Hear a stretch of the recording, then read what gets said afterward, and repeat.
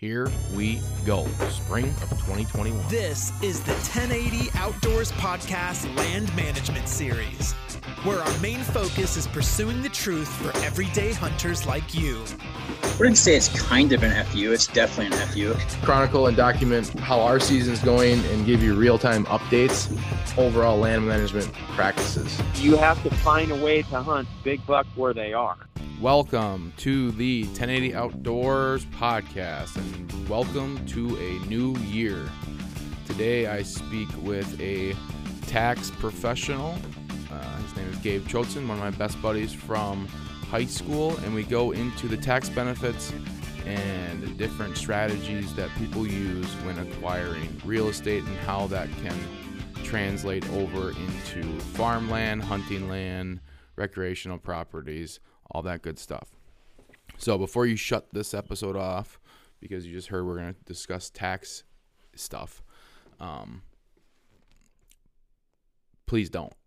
Take some time, listen to the episode. I think this stuff is really important. A lot of times when people are buying real estate or trying to wrap their mind around how they would buy real estate, another thing that comes up a lot is taxes, whether it's capital gains, whether it's buying, what you can depreciate, what to do with, the cash that you're putting in towards some real estate. We cover all of those things. We also talk about how old farmsteads and farm locations are advantageous in a way, and how these tax laws are set up for people to be rewarded in taking risks. So I think it's important to listen to. We'll get back into the the list that we've been going over the last couple of weeks with acquiring real estate. This is kind of an important little detour, and it was a good conversation between Gabe and I. So won't waste too much of your time, and we'll get right into the episode. And make sure you like and subscribe and support the podcast if you're gaining any type of knowledge in this. And as always, if you're interested in buying or selling real estate in the Driftless region, you can reach out to me at taylor@1080outdoors.com or 608-606-9118. All right, I'll kick it over to the conversation with Gabe. So Gabe Choatzen has joined me, the tax man. Tax man. So we talk about when we buy land or if you're selling land, and a big part of real estate benefits is through some tax benefits that I think I said in the last podcast gets people like Donald Trump to pay no taxes in a year, because there's a lot of upper echelon people or groups of people that essentially use and leverage real estate as a way to not pay much in taxes on paper. Yeah. I think so it's something that I kind of like to work through, because I think it's a knowledge that people should have, because they're laws that are set up for people to get wealthy on. And I mean, if you don't want to participate in it at all, I mean, that's your prerogative. But I think it's good for people to learn about these things and kind of get on a level playing field with like other people.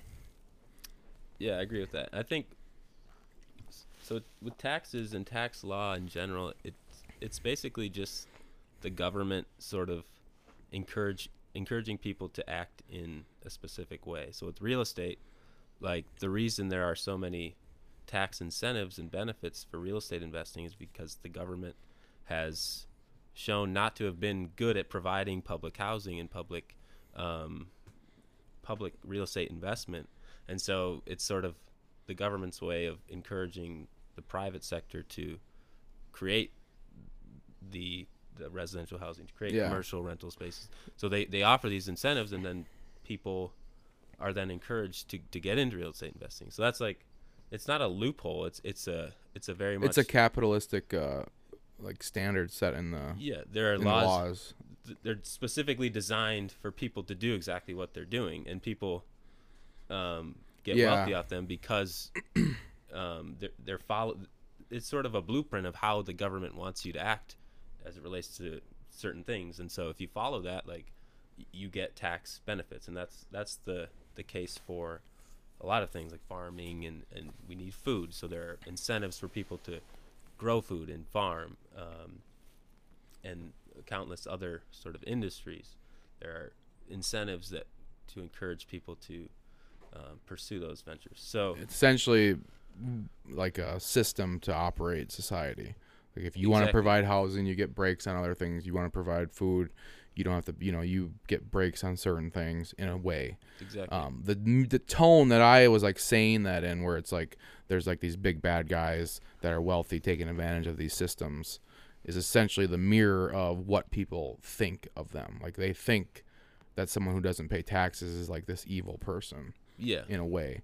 But like maybe explain how, like, even they are, because of the money and the business that they're creating, they're always paying taxes in some way. Yeah, like a wealthy person buying stuff is paying taxes. So somebody like Donald Trump or something, who has established a massive wealth empire, like it is possible that he isn't actually paying on a year-to-year basis like income tax on income, because there's a difference between like the amount of wealth you're acquiring and like your income. So your wealth would be like, I purchased a house, that house went up in value 10% this year. I'm not paying tax on that increase. I am simply like, it's adding to my wealth. But if I go out and get a job and I earn $50,000, that's all taxable income in the given year. Mm-hmm. So, and this was like with Jeff Bezos too. Like there were reports that he was paying 0.9% tax on his income. But what they were failing to include is like Amazon stock increased whatever fold, and he didn't sell it. That's just an unrealized increase in wealth. It's a misunderstanding between what net worth is and what even like taxable income is. Exactly. Yeah. It was just a way to, like, nobody pays tax on their unrealized wealth. Like nobody does. So it was sort of a biased way of like saying Jeff Bezos is cheating the government, which like he may be in other sense. There are schemes and different things people do to not pay taxes, but in that particular situation where the reports were saying like he's paying 0.9%, like that's like him personally, not a fair assessment of what's going on, in my opinion. No, and like what I was saying too is all the taxes that are being paid. Like they have employees, they pay payroll tax, they pay. Yeah. Him being so wealthy, the amount of money he spends, that money gets taxed. Like that money, like they're going to get it. They don't just let money flow without being taxed. Like it just doesn't. That is not how. Especially with everything being online now. Exactly, they're paying like sales tax. Like you could argue it back in the day when like someone would just hand cash and you just transfer cash around. Maybe that it was like things weren't being taxed, but that's not how things work anymore. Yeah, like a wealthy person. Everything is digitally like. Yeah, like, so a wealthy person, no matter what, maybe they don't pay taxes the same way that's like someone else who has a normal W-2 job does, but they're paying taxes. They're buying goods and services, and that's taxed, and all of that. They're not necessarily paying income tax, like you said, but they are like their business is paying. If anybody they employ, they're paying self-employment or not self-employment payroll taxes on that. So they're which is an absurd amount of money. Yeah, which is like 7% of basically all of their wages will go towards the Social Security fund that is then funding people who are retired. So the employee pays half and the employer pays the other half. So that's a tax that every employer pays. It's an expense to their business, but it's a tax they pay. The business of Amazon, like anytime Amazon has a profit, they're paying tax of 21% on that profit. They've had losses because they kind of in their, I don't know, we're kind of on the Amazon train, but like in their initial 10 years of work, they were just expanding, putting everything that the business generated back into the business to keep growing and growing. Mm-hmm. So what that did was create losses that then carry forward. And so now that they're a very profitable company, those losses get to be used up. So there were kind of reports that Amazon wasn't paying tax on their profits. Well, that was because they had all these losses that have been carried forward. So there's kind of, when you hear it's like anyone that's listening to this probably knows of a person that was like, I'm gonna buy a truck don't want to pay taxes on them. It's like people buy things to avoid being taxed on stuff. Yeah, and what, like in that situation, if you're buying an asset for your business because you want to reduce your income, yeah, like you said, you're paying sales tax on that truck, but then ultimately you get an expense in your business for the purchase of the truck through depreciation, and then if you would ever trade in the truck or sell the truck, then you pay income on Let's that. talk. I've been trying to work through this. It's actually it's kind of like a misguided strategy. Like for like a farmer who makes a profit goes and buys a new, really expensive piece of machinery. Yeah. Isn't it kind of like misguided or like short-term thinking in a way? What I would always say is you never want to buy something specifically for the tax deduction that you'll get. If it's something that you need in your business, then it's a worthwhile purchase and you get a tax deduction. But if you're humming along fine and you say you're generating, let's say you have $100,000 of profit and you say, I don't want to pay this taxes, I'm going to go spend $100,000 on a truck that I don't necessarily need to wipe out all my profit. Now I have this truck and maybe a loan on the truck. I have no taxable income, but I also now have $100,000 less in my bank because I own this asset that I don't really need. Whereas if I had just left the $100,000 as profit and paid the 30 or so thousand in taxes, then I have 70,000 that I can use to do what I need with. So and that's like free forever, essentially. Exactly. Unless whenever you purchase it's something. after taxes. So I think the saying is like you don't want to let the tax tail wag the dog or something. I might have that messed up. But basically you don't want to make decisions specifically, like you want to make asset purchases and decisions for your business that are ultimately best for your business, not that are ultimately best for taxes. Yeah. And you sometimes those can work in harmony, but your business success should be the first goal. Because no matter what, number one, those cash reserves are important because you're most likely not always gonna just have free sailing. Oh, for sure. Like you're gonna have backwards years, and now those cash reserves are there. Yeah, paying taxes and having profit and investing in the health of your business by having extra liquidity, which is like cash and assets that are it's where you truly get good leverage to make exactly. That's how you generate wealth. Build up your wealth, not through just wiping out all your taxable income every year. Yeah, so that's what essentially, like, I think there's some of that going on sometimes. Yeah, people get trapped in that because it's kind of it's just a short-term thought, and it's you're just better off probably getting to the point where it's like you live in a society that has laws, rules. It's generally, for the most part, functions all right. And I can get behind anyone saying it kind of makes you sick watching some of the ways that the government spends money. Yeah. But it's just the way, like, think of life as a game. It's a game, okay? There's some dumb parts of rules of games. Yeah. There is. Yeah, taxes are very much a necessary part of the way and you could argue, society. like, should there, then there's probably better ways to run things, but that's a tall order to try to, run society. Yeah. Let's try to figure that out. And I mean, yeah, the reason, like I said earlier, there are laws that, like, different career paths have different maybe tax incentives, but then you're sort of providing to society what society needs, and you're getting therefore a tax benefit for it. Whereas if you're just sort of an employee working for somebody, you're then paying more in taxes because you're not providing anything for society. So everyone's sort of contributing. Easy, man. Yeah, sorry about that. But I'm saying not that you're not providing anything for society, but you're nothing that society deems as like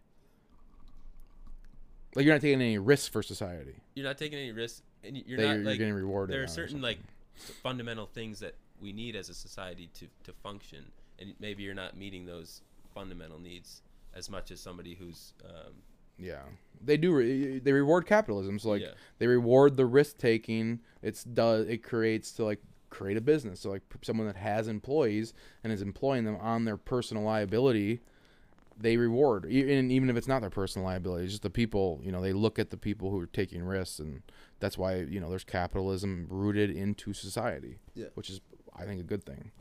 Yeah, I agree. because it I mean, I it think forces innovation. And every system has its flaws, but I think we have.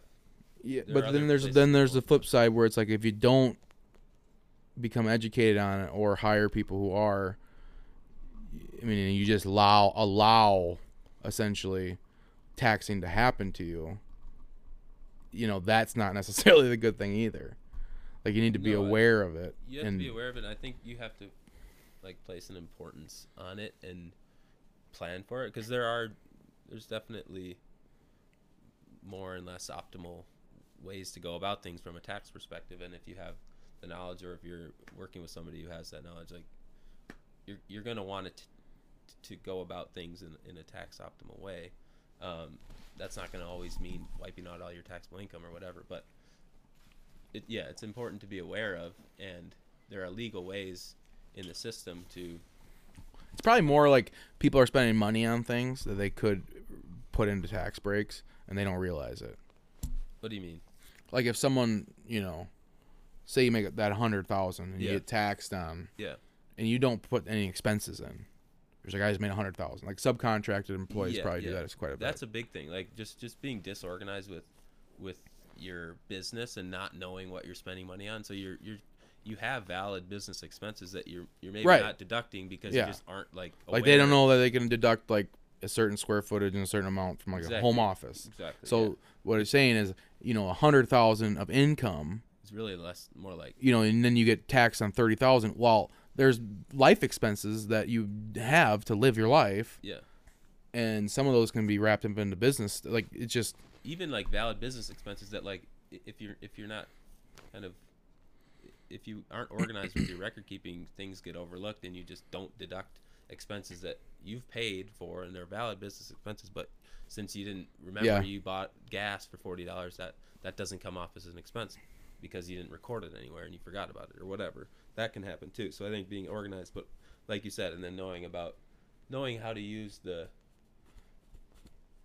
for small business owners especially, like there are quite a few ways that you can get an expense for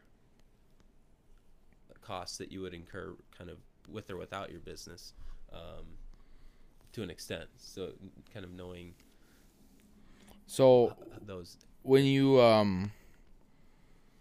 look at real estate, let's wrap back up into that. Yeah. What is when people say it's an advantageous place to help you with taxes? Yeah. In a way, what is the reasoning? Would you say because of what's the reasoning people are acquiring real estate to help with their taxes? Yeah. So I think there's a kind of a multitude of reasons. One, I'll just go through them. So the first reason, like rental real estate, rental income is not subject to self-employment tax. So when you, as a business, say if you're just a regular self-employed person who does, say, you lay concrete or something like that, you're paying income tax as well as self-employment tax. And your self-employment tax is what ultimately calculates your Social Security payout down the road. But it's a pretty bad investment. Like you're better off if you could just set aside the money that you are paying in self-employment tax and invest it elsewhere. Like you're much better off doing that. So rental income, one big thing is rental income is not subject to self-employment tax. Another big part of real estate is the depreciation that you can take on your building. So even on like the property. So say you buy a residential rental that's actually appreciating in value. It's increasing in value based on market, which for the past however many years has been the case. So you're increasing the actual value, but you're able to take a tax deduction called depreciation, which offsets your income. It's not a cash expense to you. It's more of like it's a paper expense, an allocation of the building that you can offset your income with. So you can kind of create a tax.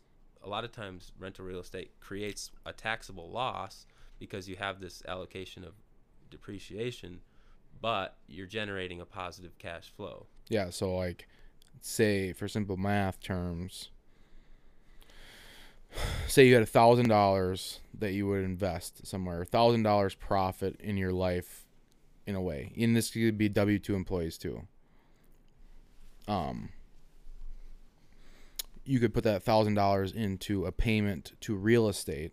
The depreciation will wipe that $1,000 off your tax liability, but the income from, say, that residential place or that real estate doesn't get taxed the same way that your normal income from a job does. So you're moving to essentially take a stream of income, put it into a more advantageous system of making money, and your liability on a tax scale is different. Because it's like you're taking that $1,000. Let's say you made $1,000 extra at your job that you were like put in a savings account or piggy bank or something, and you put that into like a house, a payment, or like and you lend or you get a mortgage for it, and it just happens that $1,000 is like similar to what your mortgage payment is. Well, the depreciation scale of the building or property wipes that $1,000 off. Yeah, or let's just say you bought a house. It's a residential house for let's say $100,000. Let's say a residential house on land. On land for $100,000.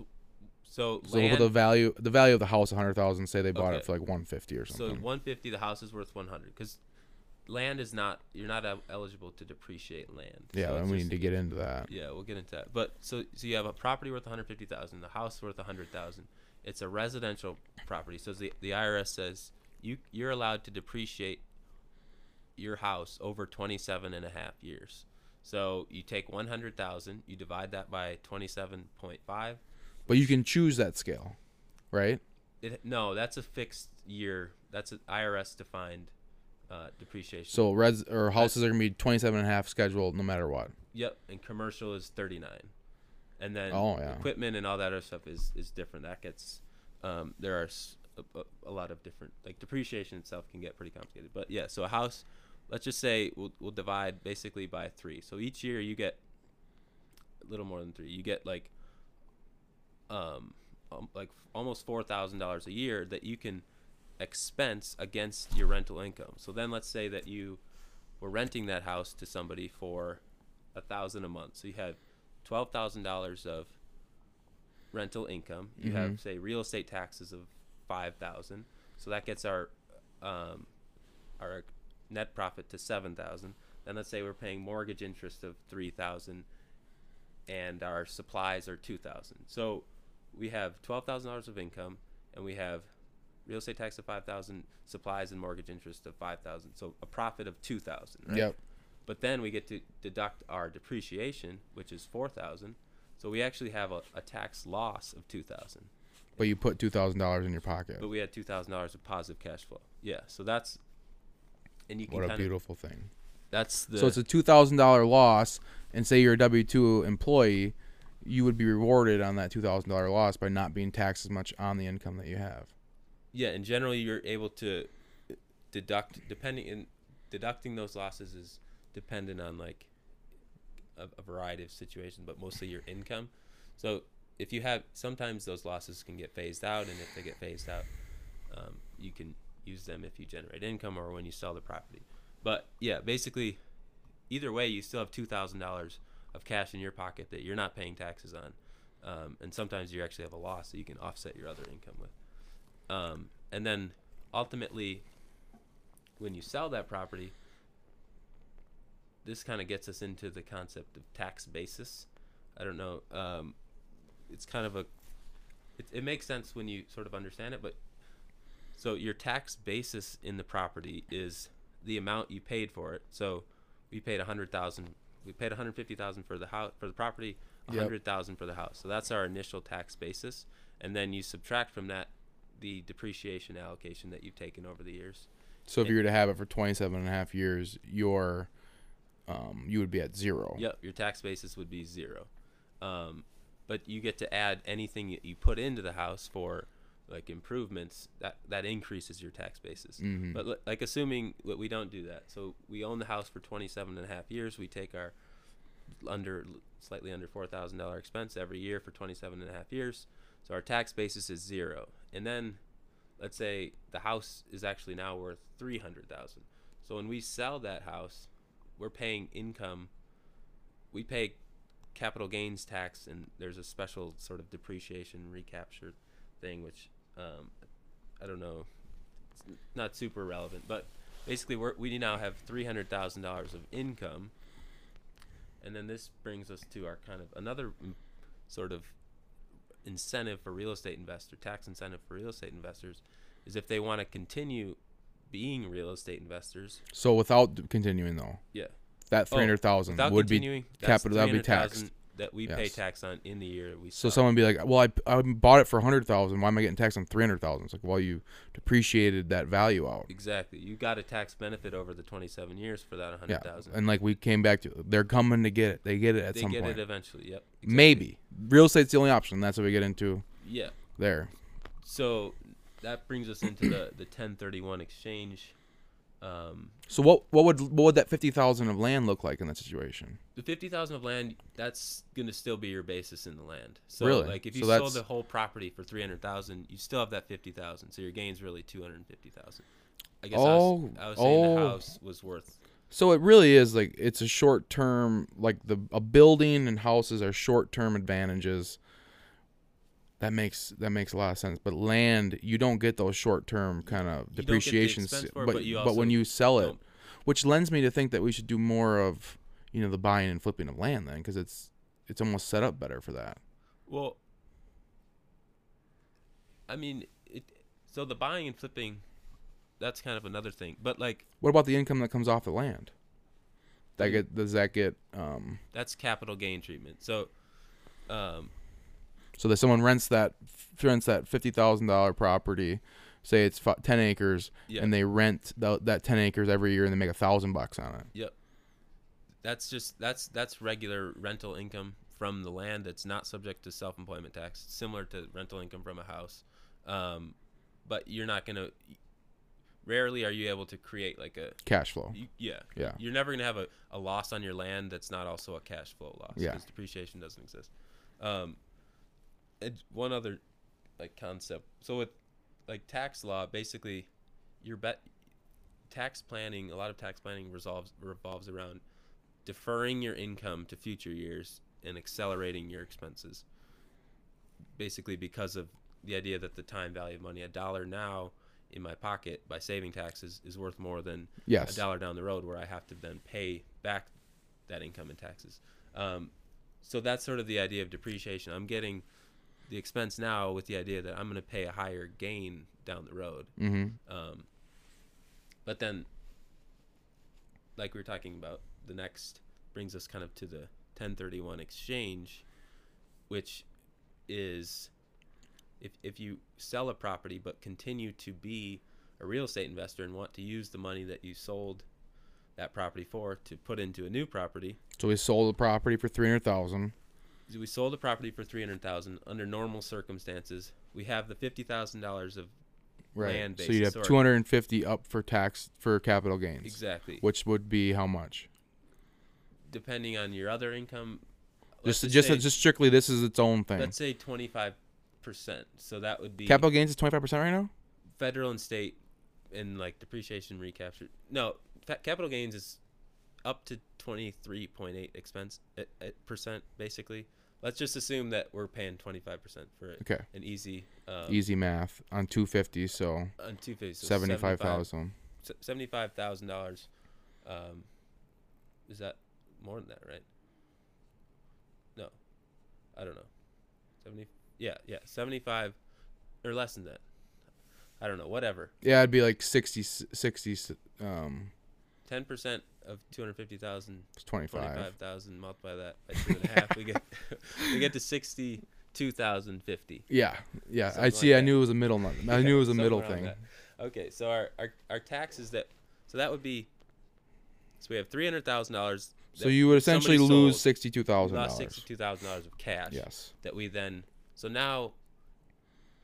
We can still go invest property with. Okay, so now let's say we're taking that 300,000, and we or actually 50,000 that you can pocket, because that's not subject well, to tax. we got 300,000, right? Right, And but 50 of it, 250 is only subject to capital gains. Yeah, which was the 62,000. Right. So we have. I know, but so at 50,000, can you pocket that then, You can and just roll forward 250, or do you have to roll forward at all? So you have to. Let's back up one sec. So the $300,000. Yes. Let's just assume we're not gonna do the roll into a new property. We're just gonna take our money. Just take it. To pay the taxes, then buy a new property. Right. So basically, we have $300,000 in cash from the sale. We then pay $62,000 because of the 250. because the $250,000 in gain. We're paying $62,000 in taxes, so that brings us down to $237,500, I think. Profit all in it Or maybe when it's all said and done. So that's how much cash that we can then go invest in a new property. So then, instead, the tax law allows for what's called 1031 exchange, which allows you to defer the payment of that tax. Because basically, when it's all said and done, we don't really have the cash to pay it. We're buying a building, or we're selling a building, and we're buying a building. So really, we're not going to, when it's all said and done, have any cash to pay taxes. So they allow you to essentially roll your gain into a new property. And So let's say we go buy.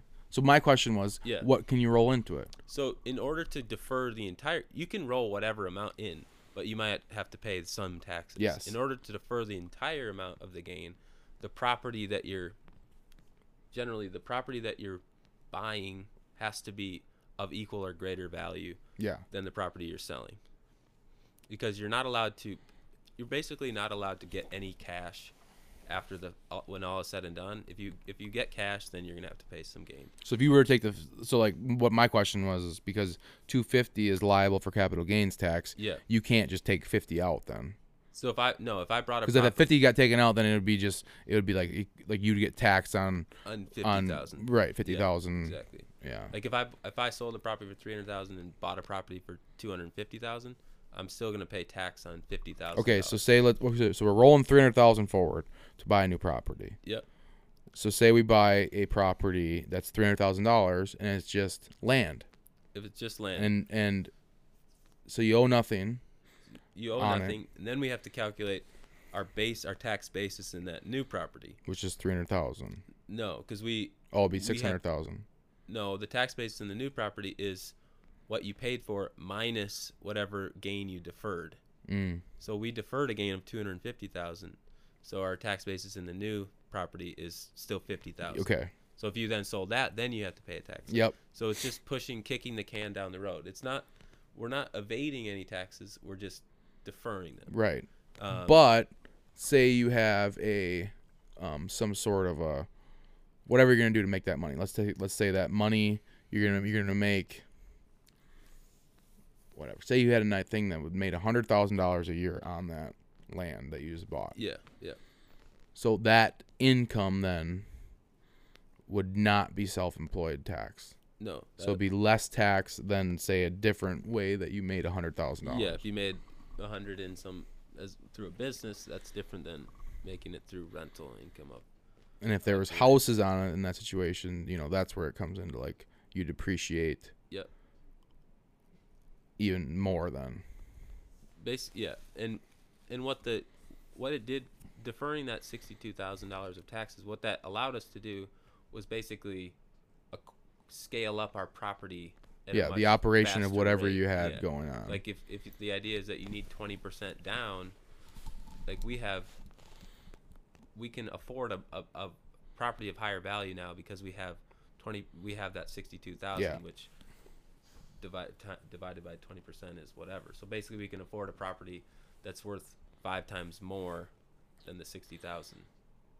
I think a lot of people, may be a little bit confused, and I'm kind of confused too, but the more that you hear like things and terms and people talk like about this stuff, the more when the time comes, you're going to understand.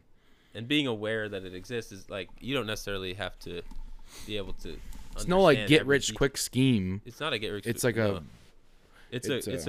it's a very long-term wealth building scheme. And then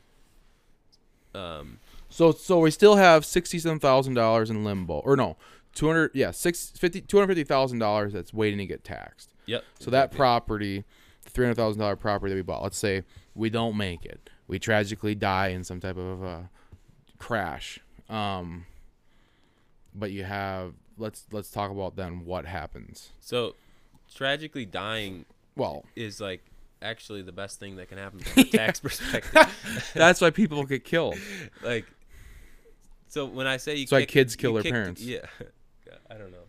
Hopefully not. But when I say you kick the can down the road, but eventually you have to pay the taxes, that's true in every sense except if you die. If you die, all of the property that you own is increased. Their tax basis is increased to whatever the fair market value is, and that becomes the tax basis for your heirs going forward, and you don't pay taxes. Oh, it doesn't even have to be your kids then. It could be whoever you name the property to. Oh, yep. Anybody. I didn't know that. I thought it had to be like a beneficiary of the kid. property. No, it That's doesn't cool. have to That be. is interesting. So, like, if you passed it to whomever, that property is now they hold that property as a $300,000 tax basis. They can then redepreciate whatever the assets are on the property. You can't depreciate land, but like if there was a building, they start Yeah. redepreciating that. It's a huge. So like a lot of big time real estate investors. I mean, they're going to be paying some taxes throughout their life when they actually sell, because they need.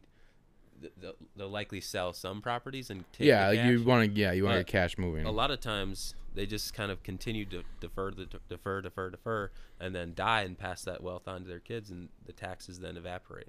Yeah, it's that's probably whenever you hear anyone go like, "How does generational wealth created?" They'll usually point to real estate. Yeah, I think real estate.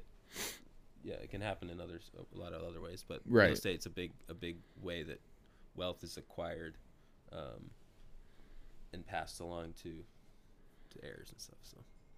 And inheritance tax is a big thing that people talk about now because of like people being concerned of, big farms being passed down to the next generation, and those guys getting hit with taxes. What's your take on inheritance tax? So yeah, the estate tax is a tax on, and with farms there are exceptions and stuff. But if say when I die, the total amount of assets that I own, my house, my car, anything I own, all my real estate, apartment properties, if that's valued at more than the current estate exemption, which is $11 million, then I pay tax of 40% of that excess. That just goes to the government. It's not an income tax. It's just an amount that gets, basically the government is saying you amass this amount of wealth.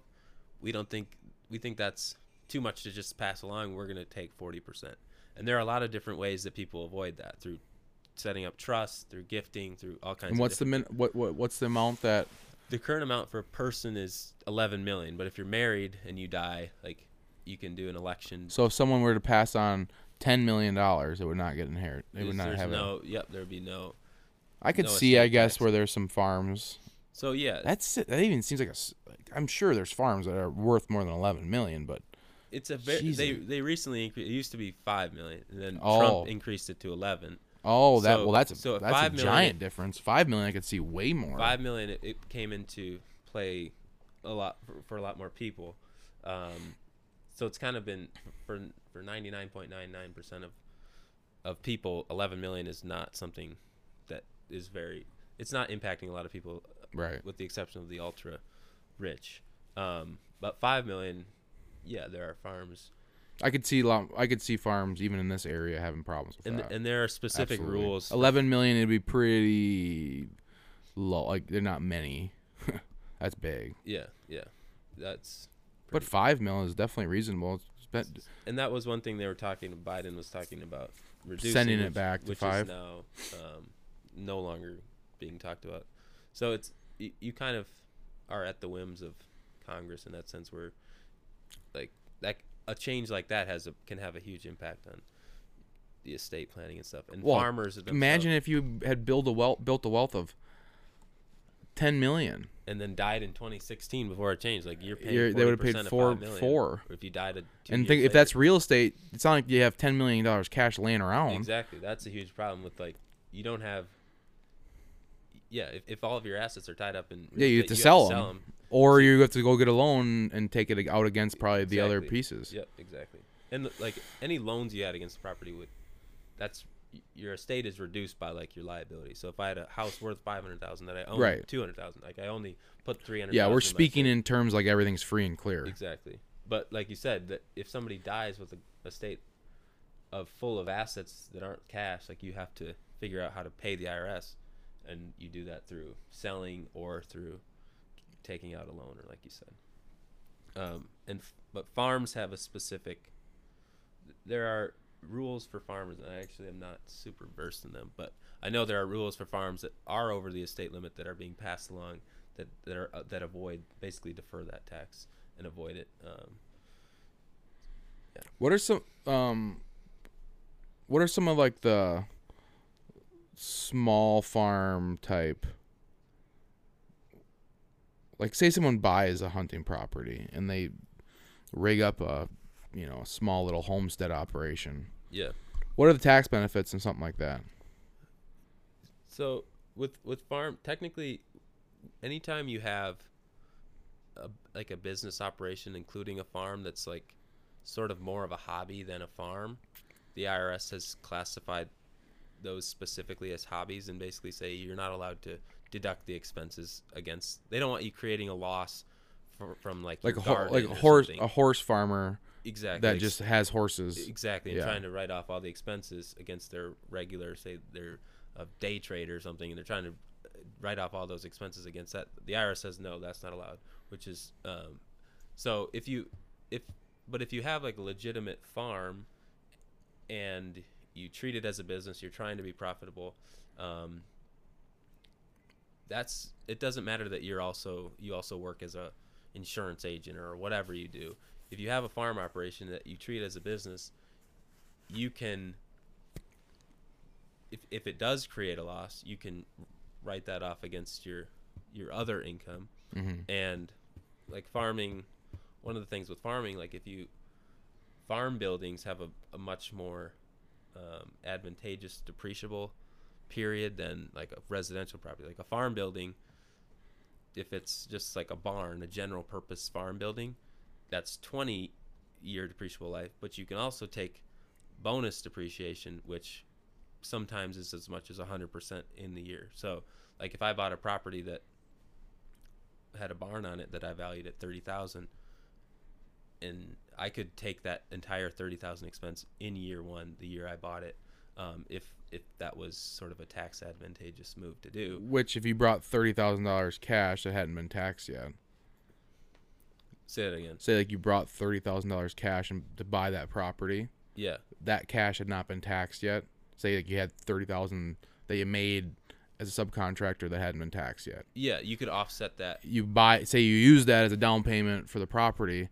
With those buildings, it's advantageous because then you can kind of cancel that. Exactly. So you could it's a way to put money that hasn't been taxed into real estate, in a sense. Yeah. So if I have a job as a subcontractor where I had $100,000 of income for the year before the end of the year, then I bought a farm, and I was going to kind of operate a farm while I was a subcontractor. So that is the only thing you can do that on is farm outbuildings. Farm outbuildings. Yeah. There's like a single purpose is 10 years and multi-purpose is 20 years, but you can take it all. You can take it all through bonus. Well, My God, dude, that's a huge thing. Yeah. Because I kept figuring, I'm like, how the hell are you going to bring, say, like 20% down?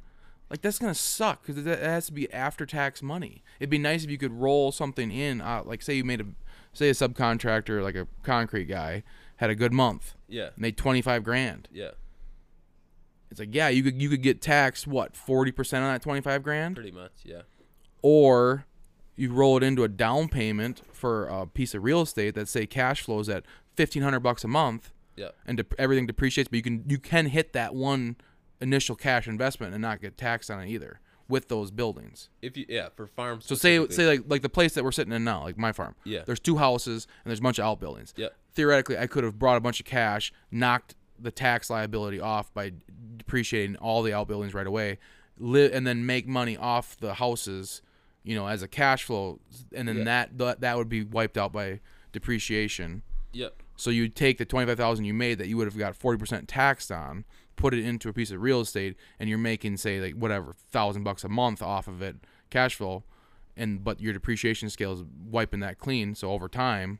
Yeah. So when you bought this property, like say whatever you paid for it, that should have been allocated between land the two Right. houses. Yeah, you and had to all go the buildings. literally each building you had to give a dollar amount. Yeah, so whatever dollar amount that building is valued at, that's the amount for the farm, for the barn. And we depreciated at like different scales because we financed it. There wasn't a bunch of cash brought, so like I had no reason not to. And Because you want more depreciation over time because that's you're the gonna be other paying over time. cool thing about like real estate is you could finance the entire thing, but you technically own it from the IRS perspective. So I could put, if it was allowed, I could put zero cash down, have a loan for the entire amount, but get an expense for the entire depreciation, even though I don't technically. Yeah. I didn't pay for anything. I financed it all. But you wouldn't. But yeah. I mean, that's kind of Wait. another aspect of real estate. That's, So you would depreciate. You could, but only the outbuildings. you can only depreciate the outbuildings. Like if you take immediately $100 upfront, grand in cash and buy vacant land, then you're. I mean that $100 grand has to get taxed first before you go buy it. Yeah, you're not going to get an expense for the vacant land. But I think that's back to your very original. So really, you'd have in our situation where we're saying, say you have $100,000 of cash that you want to buy a piece of real estate. If you buy just vacant land, it's really you have $70,000 cash or $60,000 cash to buy. if that's pre-tax money. If you weren't pre-tax. But if there's say it was a $300,000 property and you put $100,000 down and you were able to depreciate $100,000 worth of outbuildings. Yep, you have no tax on your other income. Yeah. Yeah. And then say that place makes you money, that's Yeah, it's nice. What I'm trying to work around is, it's advantageous. The farming side gets advantageous, especially when you add residential buildings on the land. But there's still advantages just vacant land because, like I said, like it's more of a long-term approach where you're not taking short-term depreciation. Yeah, vacant land you can still do like the 1031 exchange with.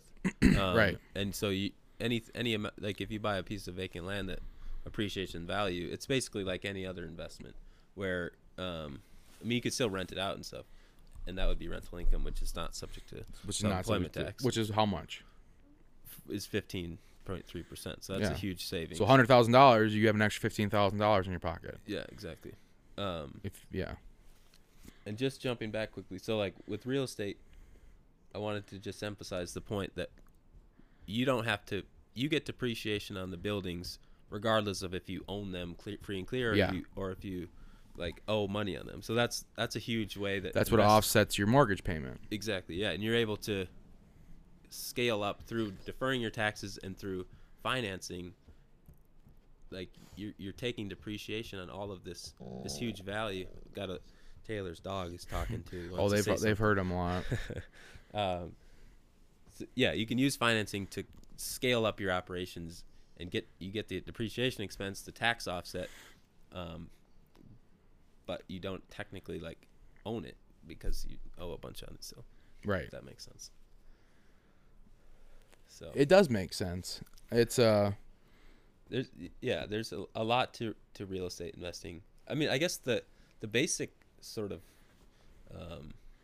the way I explain it to people is say we take the $100,000 thing. You could get taxed on that. You get $40,000. You have $60,000 cash. That'd be yours. Yep. You know, that's awesome. That's free money or free and clear money. Yep. That will not be taxed again, most likely. Or you can think about it and put it, you know, when we look at the land and hunting and farming perspective of it, into something that you get a lot of passion. You have a lot of passion. You're already doing, like a lot of hunters are already doing it. They're hunting. They're out in the woods. They're hunting other people's they're hunting public land. They're out hunting their uncle's land, whatever it is. It's always something you really enjoy doing.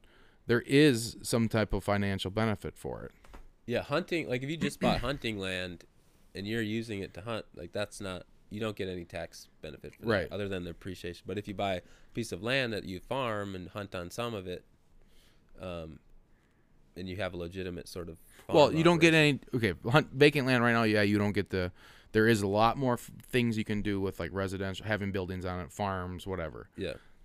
But still, let's think about it. If you have, say, you're free and clear $100,000, you put it into land, say it has been taxed. Yeah. That's money set.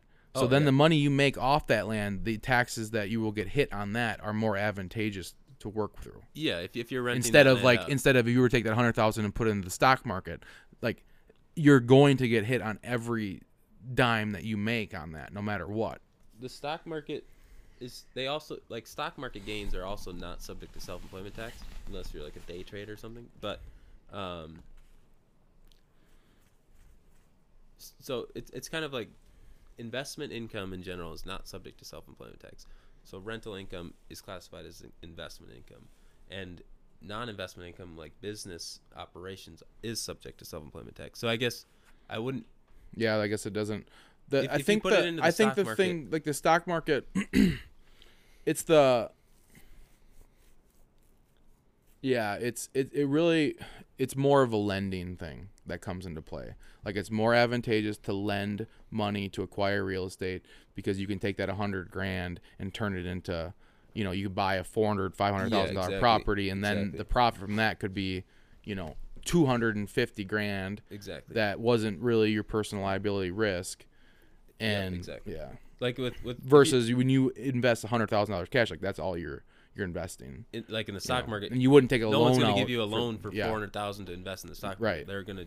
So yeah, that's exactly it. Like you're able to get an asset of higher value and earn returns on an asset Right. of higher value because you can use financing through real estate versus stock market. You're just whatever cash. I was trying to get to the point where I thought maybe I was thinking like how it's at like just as more advantageous to put your cash into land versus a stock, and it just comes down to like performance. Yeah. It has no tax benefit. It comes down to like ROI performance. Like, do you think your stock over 20 years increases? You know, Yep. whatever. Exactly. And well, land the benefit. And it's with land it's is not that- risky. It'd be like it'd be a good example if you were to go to a broker, like a stockbroker or like a financial advisor person. Yeah. And you say, hey, I like you maybe people have parents or whatever, people in their retirement, they take their retirement fund and say, hey, I got $500,000 here. Put it into some low risk shit. Yeah. Like I don't want to lose it. Yeah, that would be like kind And of like let's be happy to gain 8% or something over a year. Yeah, It's like, well, that's put that in land, and you're getting better than 8%, but Well- people don't do that. Well, think about this. If say you have $500,000 in cash that I could either put in the market or I could do something else with. What if I bought? I only need to have 20% down. What if I bought a property worth $2.5 million? I financed $2 million. I have my $500,000 down. Then I'm earning 8.5%. Assuming land goes up, I'm earning 8.5% on $2.5 million. Versus and your interest rate's only 3%. Yeah, if I have my interest rate and my So you're making expenses, 5% but on you're- money you're that is scaling- just fake yeah, money, exactly. essentially. Exactly. If your interest rate and your expenses of that property are less than the appreciation or the income coming in, like that's you're better off doing that. And that's when I talked about last episode where I was talking to a older gentleman who just sold land, and he was saying, well, back in the 80s, interest rates went up and land went down. That makes sense on why that happened. Because if interest rates go way up past the depreciation scale, then things will get out of whack. Yeah. If interest, My argument to him was, well, the government's proven that it will not allow things like that to happen anymore. yeah. I mean, interest rates used to be crazy high. I don't really understand. That was back like when there was like 16%. Yeah, for a mortgage. I don't. But houses was super cheap. Like, and still people could Yeah, afford houses. it's all relative. And now houses are super expensive, but it's really just about what your monthly payment can be. If you can afford your monthly payment, you can afford kind of the house. And so that's how people, with interest rates being low, like people can afford a higher monthly payment, Yep. therefore a higher house value. Well, higher value house. Yeah, And it's a good spot to be because if interest rates are 3%, you're lending on something that real estate increases way more than that, over Yep. time. yeah. So It's you're proven to. you're essentially, it'd be like it's like having more, getting a loan for $500,000 and putting it into the stock market. Yep. That Except has an you interest just rate have- of 3 or 5%. It's just you can't get that. No. You're taking money you don't have and making money on it in a pretty low, like not very. Volatile. Or No, risky, it's not yeah. risky. Like farmland, especially, like I think through like recessions and depressions, farmland is much been a steady, like, it's not going to wow you with its return, but it's consistent and it's not volatile. Yeah, and then we talk about ways that you can increase the value of it, and by the ways that you manage it and set it up. It's just like remodeling a house. Yeah. You can create a ton of value in places too.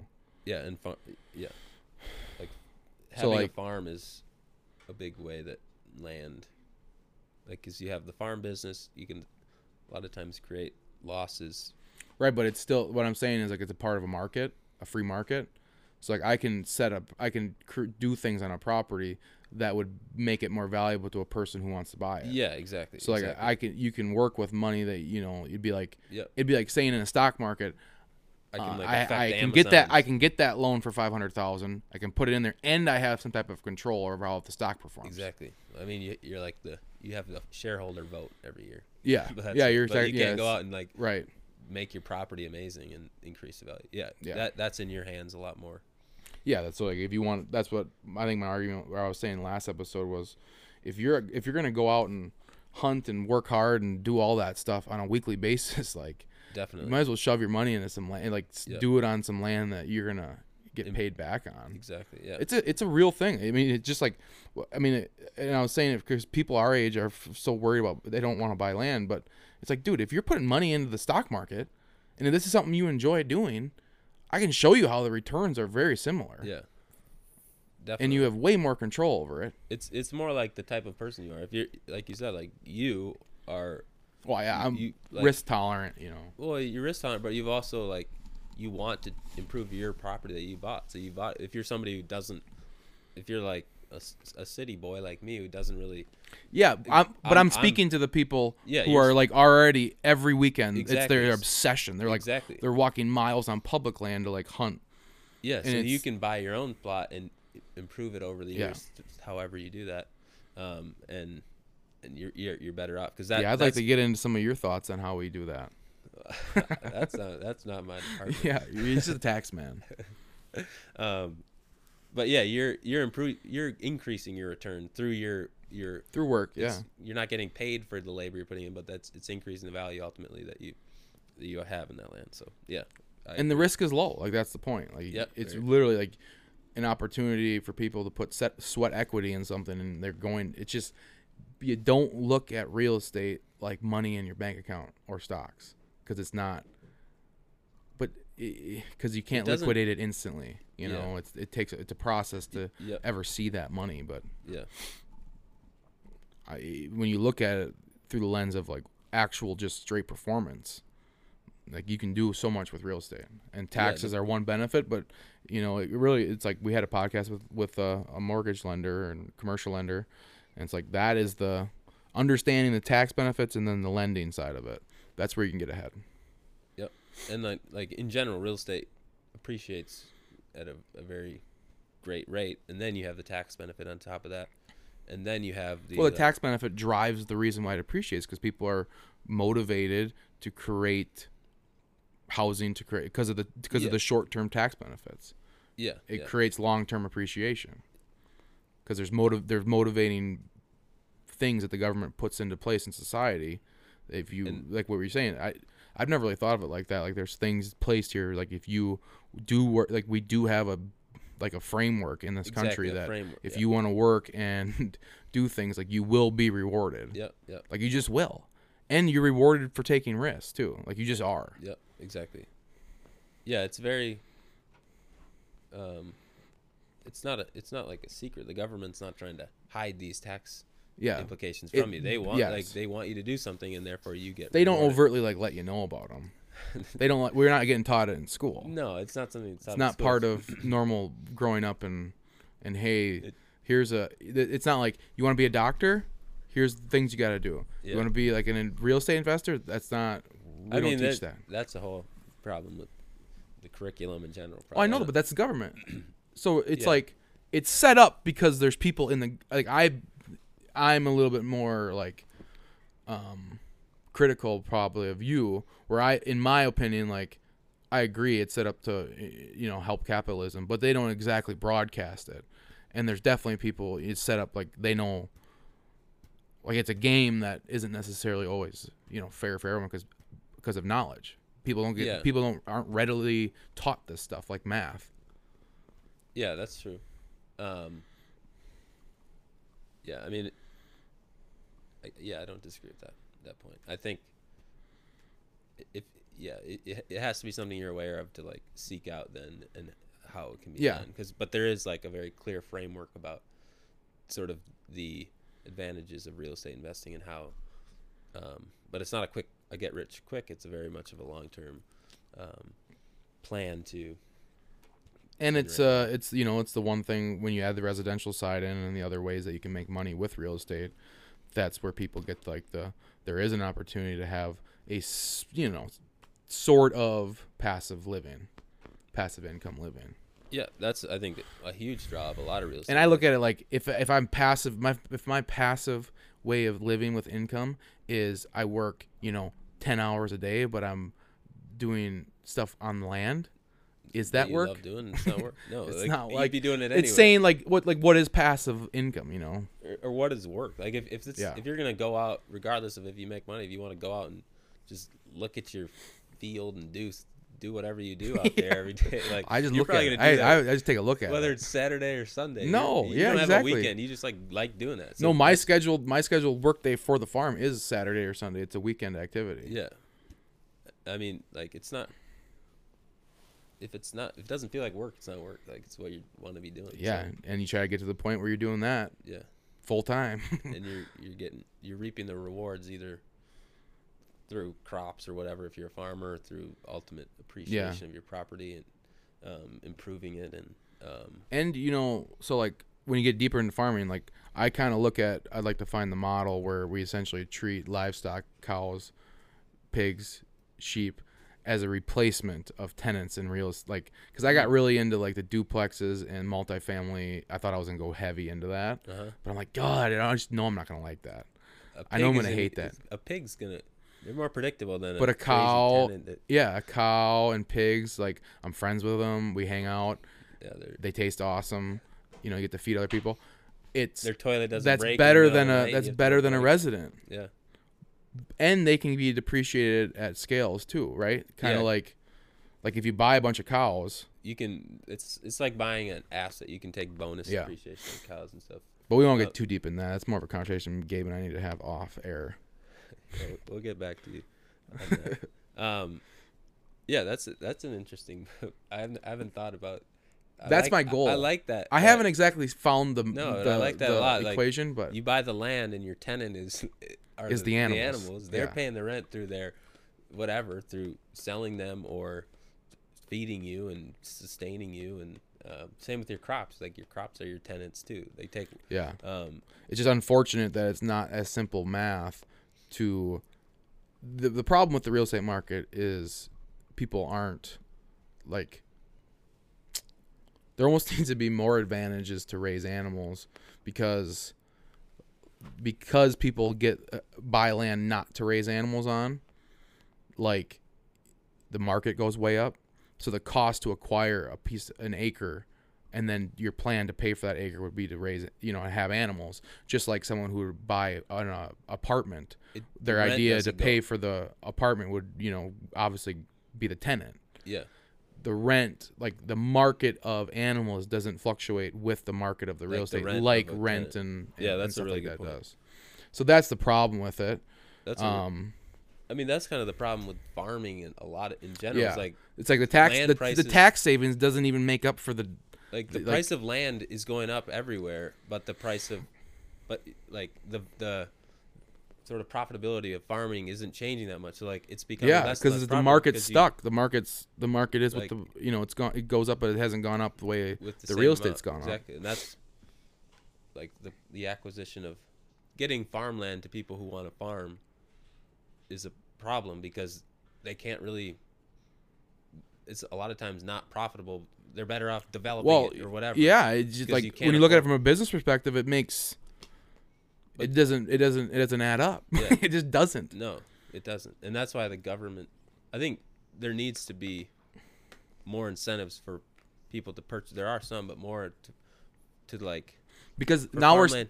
that's how we're stuck. We're looking at what we're looking at. We're looking at acres, hundreds and hundreds and hundreds of acres of just conventional corn. ag fields because there's big farmers who acquired piles and piles of land in the 80s and 90s for $200 an acre, Yep.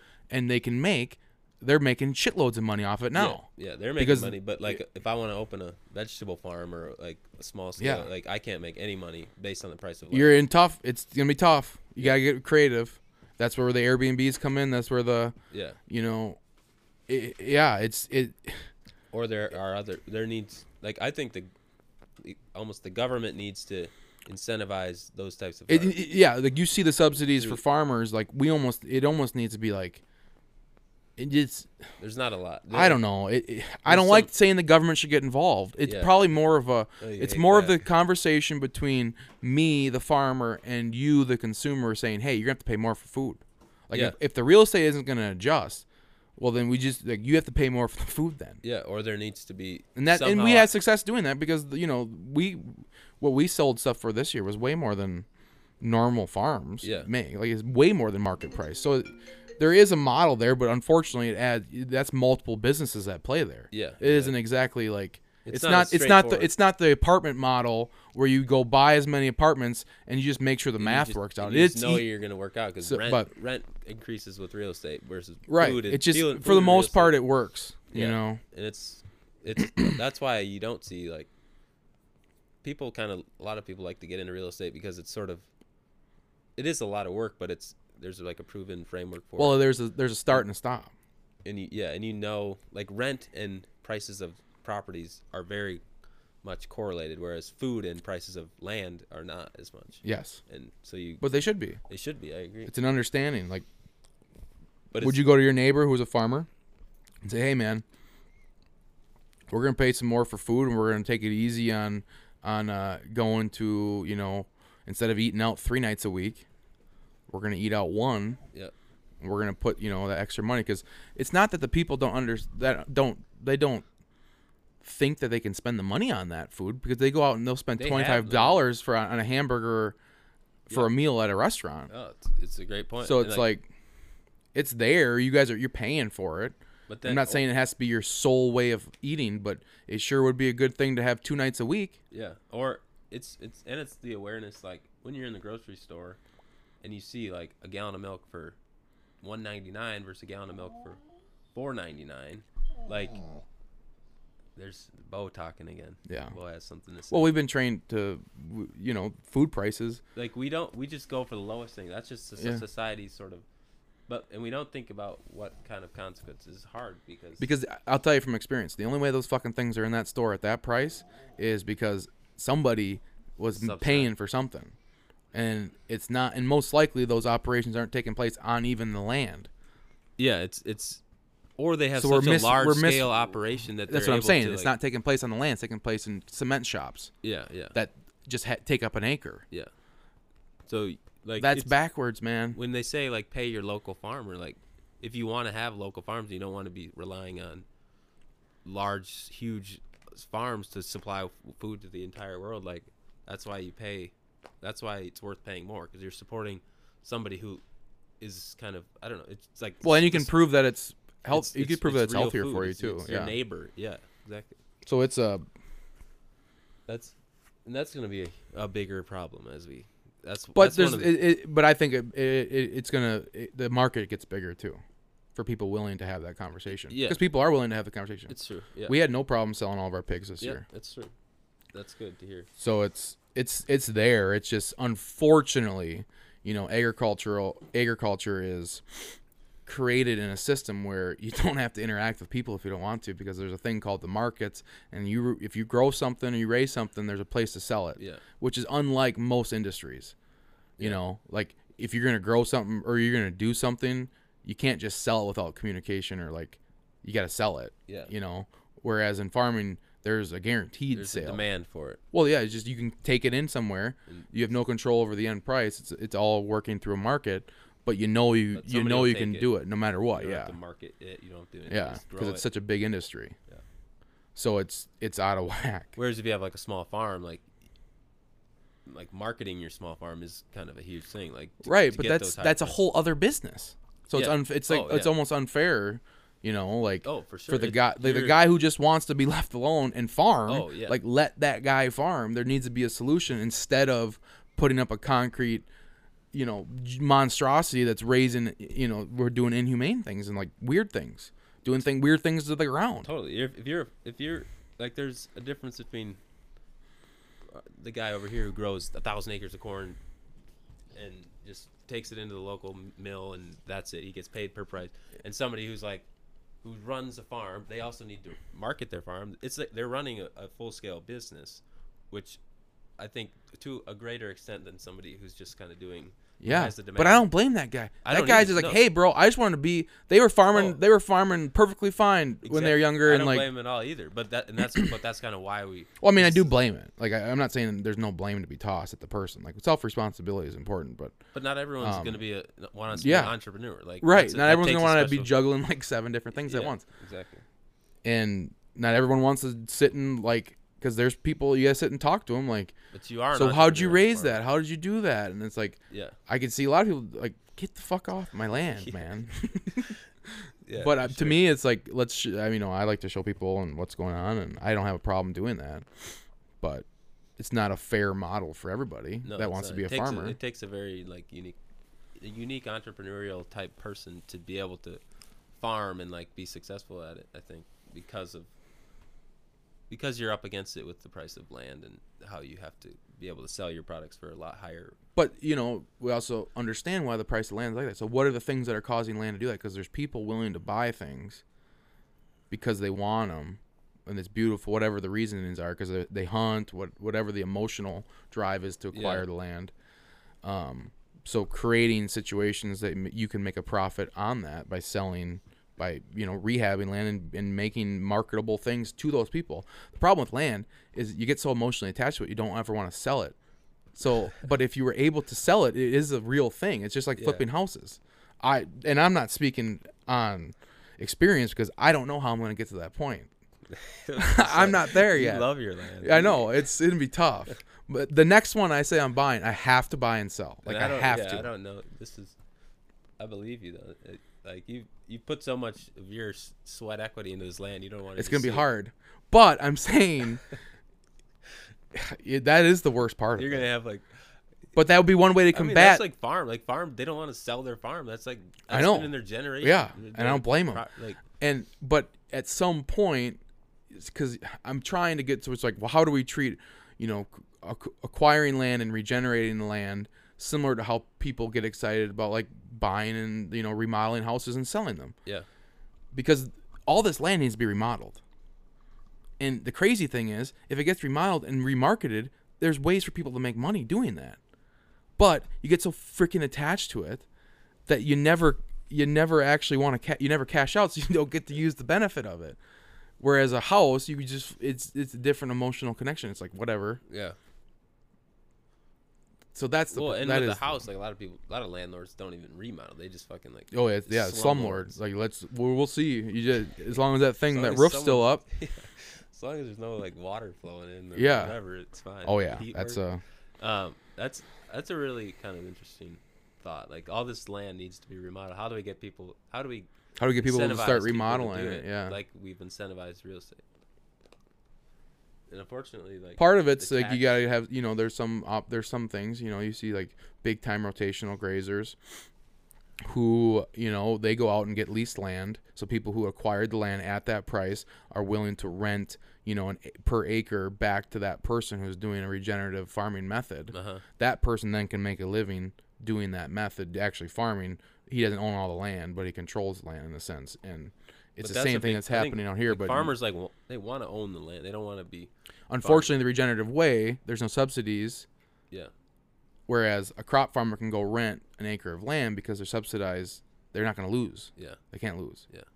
Whereas it doesn't necessarily work like that. Plus, you aren't making as much. So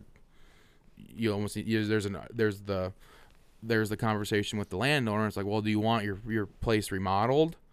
But you don't make as much in the short term. Yeah. As just renting a crop field out. Yeah. Like there needs to be once again some give and take to understand where we are in current times. and what we're looking at is not necessarily sustainable. So if you acquire land, I mean, you can rent it out and do that stuff, but